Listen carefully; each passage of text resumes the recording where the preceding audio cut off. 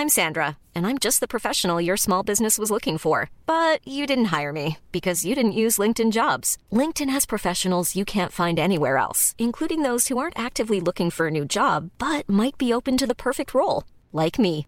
In a given month, over 70% of LinkedIn users don't visit other leading job sites. So if you're not looking on LinkedIn, you'll miss out on great candidates like Sandra. Start hiring professionals like a professional. Post your free job on linkedin.com/people today.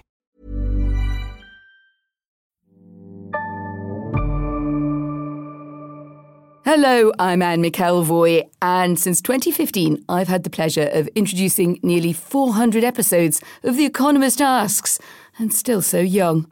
This week, however, will be my last on this show, and thank you to all who have, over the years, listened to our conversations with some of the world's greatest thinkers, politicians, artists and business leaders. Looking back, I've travelled from London to St. Petersburg and Berlin, from Shanghai to New York, and to the snow-capped peaks of Davos.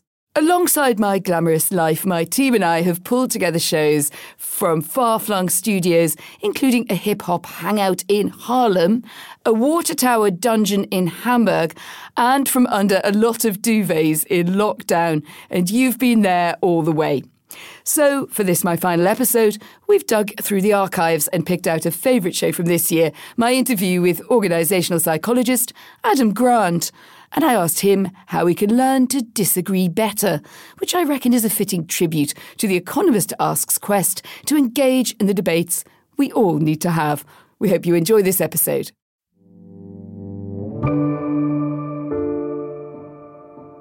Argument is key to human communication. Since the classical Western philosophers tussled in the agoras and forums of ancient Greece and Rome, it's how the foundations of democracy, law and science were agreed on. Debate and dialogue became cornerstones of civilization, and we've continued the great tradition of positing and postulating for centuries. But in an age of polarisation on everything from politics to pandemics, there's plenty of opportunity for disagreement. And Senator Paul, you do not know what you are talking about. You asked a question, let him finish. Law and order. Let him. And to do so loudly. The Democratic Party is a party of war criminals who commit crime. This is The Economist Asks. I'm Anne McElvoy, and this week we're asking, can we learn to disagree better? My guest is the organisational psychologist Adam Grant. He's professor at the Wharton School of the University of Pennsylvania and author of several best-selling books on success and innovation. He's also host of the TED podcast Work Life. Grant has spent years studying how to sharpen our argument literacy, and he thinks that somewhere along the way we've lost not only the art of arguing well, but the ability to disagree productively. Adam Grant, welcome to The Economist Asks.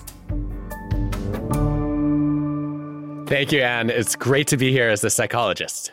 I'm interested, as we're going to talk about good argument and bad argument and the difference between them. I was about to say only good argument on this show, and you'll say, we'll be the judge of that. But why do we argue in the first place? I actually think there's a fascinating case to be made that we argue not to win, but to reason. It turns out that we make better arguments when we're disagreeing with other people than we do often when we're thinking for ourselves. And there are at least some evolutionary psychologists who believe that the whole purpose of arguing is to sharpen our ability to bring logic and evidence to the table, as opposed to just relying on our intuitions and uninformed opinions in our heads. Have you always been interested in argument? And as a practitioner, and all of us have arguments of some sort or another, varying volumes. Have you always been someone who liked an argument, or were you more of a conflict avoider until you started to look at this in more detail? I hated arguments growing up. I avoided them. I was taught that it was impolite to disagree, that when I had an argument to make, that I should keep it to myself in many situations. And I felt like my job was to keep the peace. I don't know if it's because my parents got divorced or whether I have a genetic predisposition toward agreeableness, probably some of both. But I found that it was really holding me back, and that my hesitation to disagree meant that I wasn't honest with people around me. It meant that I learned less from the people who disagreed with me. And at some point, I concluded that it was actually bad manners to avoid an argument, because that disrespected our ability to have a thoughtful disagreement. And it also, it basically dismissed the fact that I might be able to learn something from you. And I decided I was going to overcome it. It's interesting that people have very strong, I don't want to say hardwired because it's probably the wrong use of that phrase here, but I remember because my parents always argued about current affairs very vociferously, and the school friend coming over when we were watching a show on the television, a sort of quite famous show in the UK that does that, and saying, I'm so sorry your parents had that huge row. And I was like, no, that's perfectly normal. It's what we do every Thursday night. But it did make me realize that the pitch at which people argue and the way in which people argue can land very, very differently. And this can lead to a lot of stress in the workplace, disagreements in the home, and between friends. So fundamentally, what do you think makes for a good argument and what makes for a less good or even a bad one? Well, my first surprise was when looking at research on creative adults. It turns out that they actually grew up in families that had more frequent disagreements. Well, I'm set for life then, I can tell you. I mean, I'm definitely in the right job.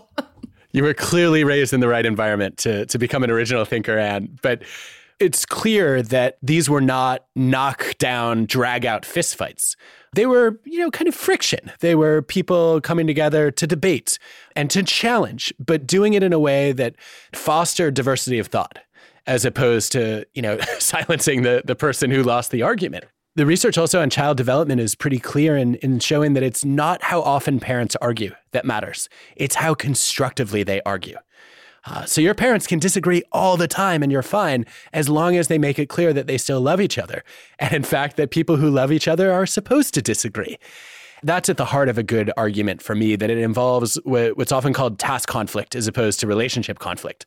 So the arguments I was avoiding were about relationship conflict, which is the personal, emotional, I hate your guts and I wish you didn't exist. At the extreme. That doesn't sound particularly productive. Not healthy. But let's kind of tease that apart if we could, because your book's called Think Again. And you put forward the case that people should question their opinions in order to open someone else's mind as well as their own. But what leads you to believe that people fundamentally need to rethink their convictions, their assumptions, and learn to argue better? I mean, why is that kind of approach better than one in which disagreement is rare or smoothed over? I mean, people might think it's a bit counterintuitive. I think it is for some people. The thing to remember is that if two people never disagree, it means at least one of them is not thinking critically or speaking candidly. And that means both of them are failing to learn from the exchange that might happen between them. I think a lot of us are taught to argue to win. I think what we ought to be doing is arguing to learn. And the problem is that when a lot of people come into a debate or a disagreement, they lock into preacher or prosecutor mode. So in preacher mode, I'm basically proselytizing my views. In prosecutor mode, I'm attacking your views. And in both cases, I've already concluded that I'm right and you're wrong, which in some cases will lead you to withdraw altogether and disengage from the disagreement.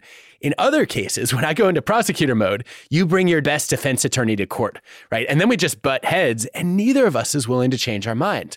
And I've been studying this for the past few years and I've found that if you can signal a little bit of humility and curiosity, I'll tell you how I do this personally. If we're going to disagree, I would start by saying, Anne, I can be the world's most annoying prosecuting attorney. I've even been called a logic bully, which I only learned later was not a compliment. And I'm trying not to be that person anymore. If you catch me doing that, please call me out. And people do give the feedback, which is helpful. But also it invites the other person to be more humble too and say, I could actually be the most stubborn person on earth and I don't want to be like that either. So let me know if you see that happening. And we've both entered the argument with a commitment to openness, which is good for both of our growth. So how should we be approaching an argument with someone who holds the opposite view? I mean, you talk about a prosecutor, their prosecutorial approach. And I think journalists who do this kind of interview shows are well aware of that. You almost feel you could see the sort of bone inside. You want to hang on like a dog with the bone. But you also then say that there is a mode which you call the preacher. So just distinguish, if you could, between the preacher, the prosecutor, and then I think your third category is the politicians. Oh, the poor old politicians, but we'll come to them in a moment. Tell me about this taxonomy a bit more. This is fascinating to me as an organizational psychologist because I have never worked in any of these jobs. Yet I've caught myself slipping into each of these mindsets. So we've talked about the prosecutor mode. In preacher mode, you're basically serving your own intellectual Kool-Aid, right? And assuming that if everyone thought just like you, the world would be a better place. But great minds do not think alike. They challenge each other to think again. And I think getting out of preacher mode and recognizing, sometimes the harder I work to sell my own ideas, the more I convince myself, but the more I alienate you, is probably something we should take into account. In politician mode, you don't even bother to listen to people unless you already agree with their views or they've already, expressed approval for yours. You're catering to your constituents. You're trying to basically appeal to your existing tribe. And that's even worse in some ways than preaching and prosecuting, because instead of saying, I'm right and you're wrong, you've concluded we're right and they're wrong. That's a point on which I would have a bit of a challenge as a political journalist, because I can understand, here we go, I can understand why you say that, given the way that politics, particularly in the US, but in some other places as well, has developed negatively in the last few years, with politicians playing to a particular base to get over a certain line to get where they want to be. But generally speaking, they still need to appeal to some voters who don't agree with them. That's why we talk about swings, isn't it? And swing voters. And if they didn't do that, then they would struggle. So the big political breakthroughs, whether they've been left or right, and whether we have a high opinion of them or a low one, would be, for instance, people becoming Reagan Democrats or people voting for Bill Clinton in 1992, but putting the economy, typically, at least at that point, a subject where Republicans often held sway, at the heart of his debate. Or indeed, you might say Joe Biden now trying to figure out how to bring back those working class voters or those who felt alienated and voted for Trump. So I'm not sure the politicians are only preaching to the choir. I think that's a good point, and I'm open to rethinking my definition of how people think like politicians. So it's probably issue specific, right? So in the data I've gathered, there are cases where when you're in politician mode, you basically lock yourself in an echo chamber and you don't want to hear or address alternate perspectives at all. But I think you're describing another flavor of thinking like a politician, which is basically being approval seeking to the point that you run the risk of flip-flopping. I worry a lot about the disingenuousness of that behavior because you haven't actually changed your mind. You're just, in many cases, claiming to hold a different stance in order to appease a new audience. And I think there's a big difference between flip-flopping and learning. Flip-flopping is, I'm going to change what I say, but not what I think deep down. Learning is recognizing I have evolved my views based on better reasons or stronger data. Let's take the greatest American president by consensus, Lincoln. If Lincoln were alive today, Anne, he would be accused of flip-flopping. Constantly, he would be called a hypocrite because he came into the White House insisting that he was not going to abolish slavery because he was afraid that it would tear the Union apart. And he thought preserving the American experiment and maintaining this democracy was even more important than trying to eliminate this abhorrent practice of slavery. And how lucky are we that he changed his mind? Why would you say that now, particularly, is the time for a rethink about the way that we make arguments? Some of these things sound like eternal truths. We sometimes put them into different ways of describing them or have different preoccupations and aversions. But you seem to feel some urgency about this moment. And I wondered what led you to that. Part of the issue is polarization has expanded from all the evidence I've seen.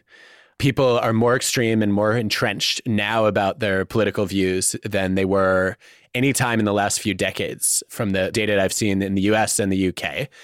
There's a perception gap where liberals and conservatives are clinging to caricatures of the other side that are not rooted in reality, but are clearly consistent with what in psychology is called binary bias, where I take a complex spectrum of people and attitudes and I oversimplify them and I dumb them down into two categories. And so the people who agree with me are smart and right, and the people who disagree are stupid and wrong. And I think that's really interfering with progress. And you wrote recently about one of the most widely debated and bitterly argued topics in America at the moment, that's Roe v. Wade. And you describe how liberals and conservatives lose their grasp for critical thinking when an issue strikes such an emotional or a personal chord.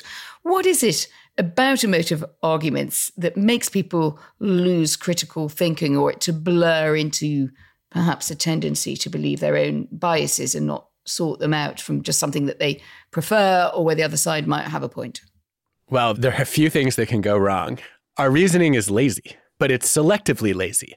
So empirically, there's good evidence that we're much more skeptical of other people's arguments than we are of our own, to the point where if you make an argument and then later I present it back to you, but you've forgotten that you were the one who made it, over half of people will reject their own argument when they think someone else has made it because they're holding the argument now to higher standards of rigor.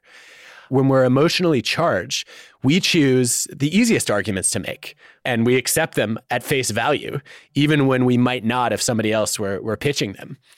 There's also good evidence to suggest that when an issue is core to our identity, so let's say, for example, you're somebody who believes strongly in abortion rights.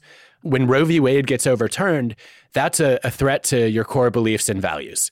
Neuroscientists have found that when your core ideas, identities, ideologies are attacked, you actually respond to that in similar ways to physical pain. So it feels like you're being punched in the mind. And you immediately put your guard up, which then leads you to choose the most available defenses instead of perhaps ultimately the most compelling ones. I think Roe is a very interesting case because it did make me wonder if something is so critical to a person's well-being, or indeed just their sense of what is right, what's right for the country. Why would it not be okay to be actually quite difficult, even a bit ornery in terms of your own beliefs? Why would you particularly want to take on the other side's advantages? Because it's a fight, and it's a fight that matters. So I wondered in a way where we're beginning to step around the fact that some people just believe something is really right and I should fight for it, or something is really wrong and I should fight against it. Well, I think for two reasons, at least. One is that there's a risk of winning the battle and losing the war, that you might succeed on this issue and then alienate people or undermine your ability to keep having good disagreements on other issues because they just conclude that you're unreasonable. I think the second risk, though, is that very few people's beliefs are as simple as they might let on when they frame this as a win-lose fight. So abortion is a good example. If you really push people on this, you will find that the vast majority of people believe that there are times when abortion is the only moral option, and there are times when they consider it a completely immoral option. And that's true across the political spectrum. So let's take some preposterous extreme examples. No one in their right mind would say that a woman should have the right to abort a healthy baby at 38 weeks. Everybody considers that objectionable. At the same time, there are very few people in their right mind who would agree with the reverse extreme and who would say it's okay to deny a mother an abortion for a baby that's not viable when the mother's life is in jeopardy. And so if we start there, we realize that there is no such thing as purely pro-choice or purely pro-life, and that most people believe in both the sanctity of human life and the right to bodily autonomy. And the challenge is, where do you draw the line on trying to reconcile those two values? I get that, though. I think you still end up with a dividing line. So I suppose, are you saying that you don't resolve the problem, but that you hope to address the way of talking about the problem? Yes. Maybe I'll throw out a couple of ways of doing that are backed by good data. So one is some experiments that Tim Kundrow and I have run recently with people on opposite extremes of the abortion debate. We asked them to evaluate an essay written by the other side. In the control group, when people just come in and evaluate that essay, they're pretty nasty. You know, they call each other women oppressors and baby killers. So then we say, well, what if we have them take each other's perspectives? And guess what? It doesn't work because the perspective is so unimaginable, either offensive or foreign or both, that people just end up creating a ridiculous view of the other side. What we found is much more effective is to say, instead of imagining the other person's perspective, I want you to consider how you might feel differently about this issue if your life circumstances had unfolded differently. And we find that when people engage in that counterfactual thinking, when they realize, wow, if I had grown up in a different era or a different family, I might have different beliefs, they're less likely to demonize the other side. They're more likely to recognize that the other side has some legitimate points. And they're in a better position then to identify some common ground, if not fully agree. There's a breed of politicians who are powerful communicators in different ways, perhaps not exactly following the advice that you've provided. I'm thinking of Donald Trump, Viktor Orban in Hungary, to an extent also Vladimir Putin, and the way that he controls and distorts messages. None of them are particularly brilliant debaters or orators, or at least not in the traditional sense, but their words do resonate with people, even if they sow division as they go. Where do you think the claims of reasoned argument then stand when you have political debates, which the other side, if you like, is bringing a sword to the party and you're bringing something that's don't want to say a baguette, but you might think, oh my goodness, this is all very reasonable, but how is it going to stand up to these forces of unreason where they appear to be so attractive? Oh, that's a hard question. Let me say a couple things on that. Tell me what you think.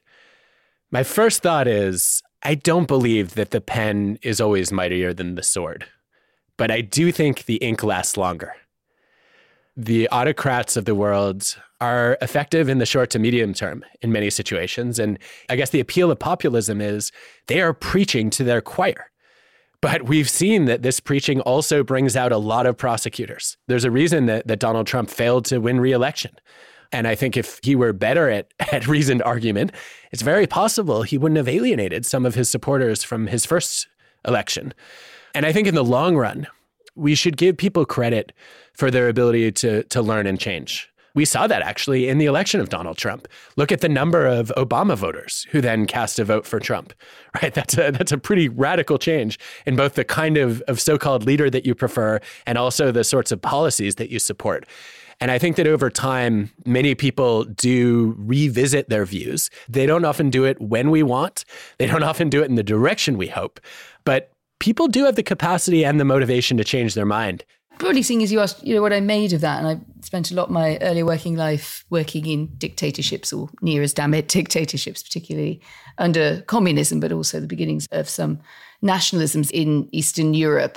And I think you're right that usually I would have said, probably like you, hang on in there. I like your idea that the ink lasts longer.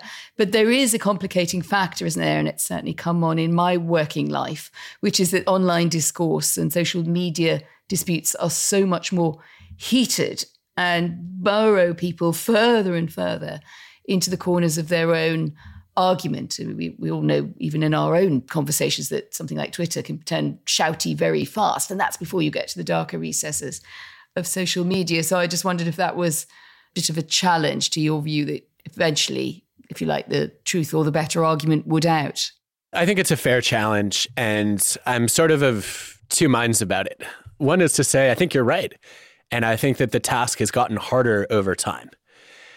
The other is to say, let's not overgeneralize from a few bad social media actors and debates. So there was a series of studies published last year. This is 8 studies over 8,000 people showing that it's not necessarily the case that the internet turns people into trolls. It actually makes their trolling more apparent. So there's a subset of people who are assholes online, and it turns out they are also assholes offline. The difference is that when you're an asshole in the public square, when you're a troll in face-to-face interaction, usually only a few people see it. Whereas on the internet, it gets amplified. And so you have this group of trolls who's figured out that they can use aggression to get attention. And if we feed them and we respond with outrage, it only reinforces their strategy. And I think in many cases, it's better to ignore the trolls than to feed them.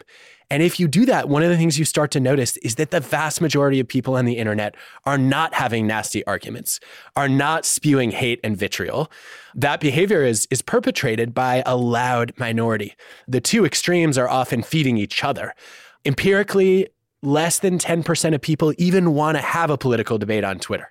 The dominant preference online is actually to have a thoughtful discussion, not to have a nasty one. And we shouldn't let the visible people who choose the nasty ones dominate the information space. I want to move us on to the return to work and the impact of the pandemic, also on the way that we think about work and conflicts in the workspace, but more generally about our jobs. But before we do, my producer, who has a wicked sense of humour, I have to tell you, says, I could ask you how we're both coming across in this conversation. Preacher, prosecutor, politician. No holds barred. How are we doing, Adam, in arguing? I don't know. I don't feel like you have fit into any of those categories. I think you're engaging like a good journalist, or dare I say, even a scientist. You're challenging some of my arguments thoughtfully and respectfully. You're pushing me to think again. I think sometimes I'm doing that, and in other cases, I'm trying to encourage you to think again. What do you think? Well, I would say if I've got an awareness, I would say like a lot of journalists who ask questions and make arguments for a living, I think I can be a bit prosecutorial. So I just wondered how that was coming across. I don't perceive it as prosecutorial because you're challenging to enrich the discussion, right? Not to prove your case or try to win. That creates a very different reaction in me. I don't feel like I have to defend my ideas. I feel like the point of this conversation is to explore ideas. Adam, you're welcome on the show anytime. We might just put you on every week. We'll try not to make you regret that. You wrote a column for The Economist a couple of years ago saying that the legacy of the pandemic could be more work satisfaction, more ethical leadership in the workplace, and a deeper sense of trust. Do you think any of that has really come to pass a couple of years on? I should say I was asked to write this article in the spring of 2020, and I did it with some trepidation, knowing that predicting the future is so hard that there's an old joke that historians don't even predict the past with much accuracy. It's been quite an eventful 2 years, one should say that as well. There are sometimes 2-year periods where very little appears to change, but this has not been one of them. This was a longer term prediction. What we were starting to see in the early days of the pandemic was that leaders were finally waking up to realize that you don't get quality work if your people don't have quality of life. That burning someone out on the job was a short-sighted strategy because you were ultimately going to lose your best people. We've seen that prediction come true in the sense that the Great Resignation has been driven by people fleeing from toxic cultures and saying, I live in a world where there's enough freedom and flexibility now that I do not want to tolerate disrespect, abuse, exclusion, unethical behavior, or selfish taking when I think an organization should be built around generous and fair behavior. The other thing that's intriguing to me about this set of predictions is I didn't really account for the possibility of backslide. So are leaders going to change their mindsets, or are they going to return to business as usual? And I think we've seen a mix on that front. We're still seeing leaders who are trying to drag their employees back to the office full time, ignoring the fact that in many of the studies so far, people have been just as productive when working fully remote or hybrid. I worry a little bit that either there's some unlearning going on or that the learning never happened in the first place. But I think the majority of the effects on the way that leaders have taken well-being and mental health seriously at work have been positive. You talked about something that struck a chord in a piece that you wrote for the New York Times a little while ago that went viral, and it was about languishing, that sense of stagnation or emptiness. And you dubbed it the middle child of mental health, i.e. a phenomenon which gets neglected or doesn't sort of show up if we're looking for doing well in one category or feeling depressed or anxious in another. But I still was a bit confused about the difference between languishing and mild to moderate depression. Is it possible to pinpoint what a sense of languishing is, and particularly as you've now had a chance to perhaps look at it more across time or test the reactions to what you were writing then? There are about 2 decades of data on languishing now that have been gathered by mostly sociologists and psychologists. Some people would say the difference between languishing and mild depression is just a matter of degree. That mild depression is a little bit more severe and you start to feel a little bit hopeless. Whereas languishing is, more just emptiness, stagnation, ennui. It's not the presence of mental illness. It's just the absence of peak mental health. And so you're a little bit shorter on joy. Maybe you're lacking motivation or you're struggling to concentrate, but you don't feel down. You're just not up. There's a case to be made, though, that these are different in kind, not just in degree. The presence of mental illness symptoms is very different from the absence of maybe signs of flourishing. Mild depression would typically be characterized by real difficulties functioning. Whereas in languishing, you can get by. And oftentimes you don't even realize you're languishing. You become indifferent to your own sense of indifference. I think one of the reasons we need to pay attention to that is languishing turns out to be a risk factor for later mental illness. It's the people who are languishing today, not the people who are depressed today, that are actually empirically at the greatest risk for depression or anxiety in the next decade or so. I guess it is a neglected middle child because it's neglected by the person who's feeling it in many cases. And that means that if you don't know that you're languishing, you're probably not going to seek help, and you may not even do anything to help yourself. And were you sure then what the route to help should look like? Yeah, I think languishing is tricky because it's not necessarily a state that you would seek help directly for, or even one that a therapist would always be trained or qualified to treat. It's not a diagnosable medical condition. I think the research on languishing suggests that there are a few ways of overcoming it, and the psychology of resilience maybe gives us a few others as well. So people seem to avoid languishing when they have a sense of mastery, mindfulness, and mattering. Mastery not always being big triumphs, but just small wins, a sense of progress, which is the strongest known predictor of daily joy at work. Mindfulness, concentrating on a single thing, right? As opposed to constantly being interrupted and distracted, which is necessary for those moments of progress and mastery. And then mattering, what we were talking about before, knowing that your work benefits other people, or your actions as a parent or as a volunteer are contributing to the lives and well-being of others. Those are all missing ingredients for people when they're languishing. Maybe this is why sourdough baking was so popular in the early days of the pandemic, right? Is you were able to get that little jolt of mastery. I baked a loaf of bread. It required mindfulness because if you took your eyes off of the oven, you were about to deal with a charred, burning wreck. And it also contributed to the sense of mattering that I can create something to share with my family or my neighbors or my friends. One of the mistakes a lot of people made during the pandemic is they said, well, I don't know what to do. I've never lived through a pandemic before. And it is true, unless you're 103 years old, you probably have not lived through one. And even then, you wouldn't remember it very well. But you have languished before. You have burned out, you've felt loneliness, you've experienced grief. And one of the best things you can do is learn lessons from your own past resilience. To think about, when was the last time that you were languishing or burned out? What was your last bout of grief or loneliness? And ask, what is it that got me through it? And you will generally find there are insights to be gleaned there. If you're having trouble getting those, one of the things you can do is find someone else who's in a similar mental zone. Find a friend who's languishing, or a family member who's burned out, or a colleague who's grieving, and give them some advice for how to navigate it. And you will generally find that the advice you give to others is the advice that you needed to take for yourself. You mentioned some competences in the pandemic that might have helped us get through it and maybe set us off on some different tracks and approaches to satisfaction, one of them being sourdough baking. I think mine is best forgotten. It was quite eclipsed by my mixologist skills, which came on a lot at the quarantini hour.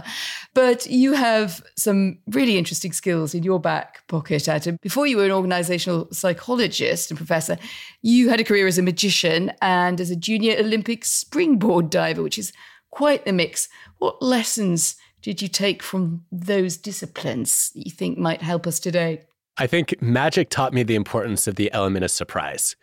That if I told you exactly what trick I was going to do, you'd often say, But if I used a little bit of misdirection and set an expectation that I would then break, you were much more curious and excited. And I've tried to do that in communicating ideas. I think diving, the biggest takeaway came from my coach, Eric Best. I was afraid of heights and I was terrified of getting lost in midair and then crashing all over the pool. And so I would just sit there shaking at the end of the board, afraid to try a new dive. And I remember one particular day, I was standing on a 3-meter springboard and I was supposed to do a front 2.5 with a full twist, 2 somersaults, a 360-degree rotation, and then a dive at the end. I stood there for what must have been 15 or 20 minutes, and my teammates were getting annoyed, and I was getting frustrated with myself. And Eric said, Adam, are you going to do this dive? And I said, ever? Like, of course I'm going to do this dive. It's a major goal of mine. And he said, well, what are you waiting for? And I have heard his voice in my head every time I've been nervous. I've been hesitant to take on a challenge. I've been afraid to step out of my comfort zone. I ask myself, are you going to do this one day? And then the answer is yes. And then the next question is, what am I waiting for?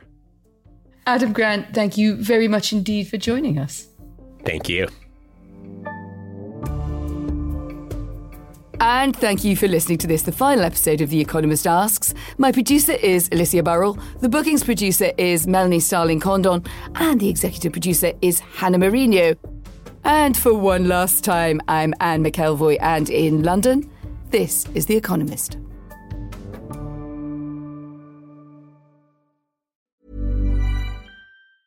Small details are big surfaces. Tight corners are odd shapes. Flat, rounded, textured, or tall. Whatever your next project, there's a spray paint pattern that's just right. Because Rust-Oleum's new Custom Spray 5-in-1 gives you control with 5 different spray patterns. So you can tackle nooks, crannies, edges, and curves without worrying about drips, runs, uneven coverage, or anything else. Custom Spray 5-in-1. Only from Rust-Oleum.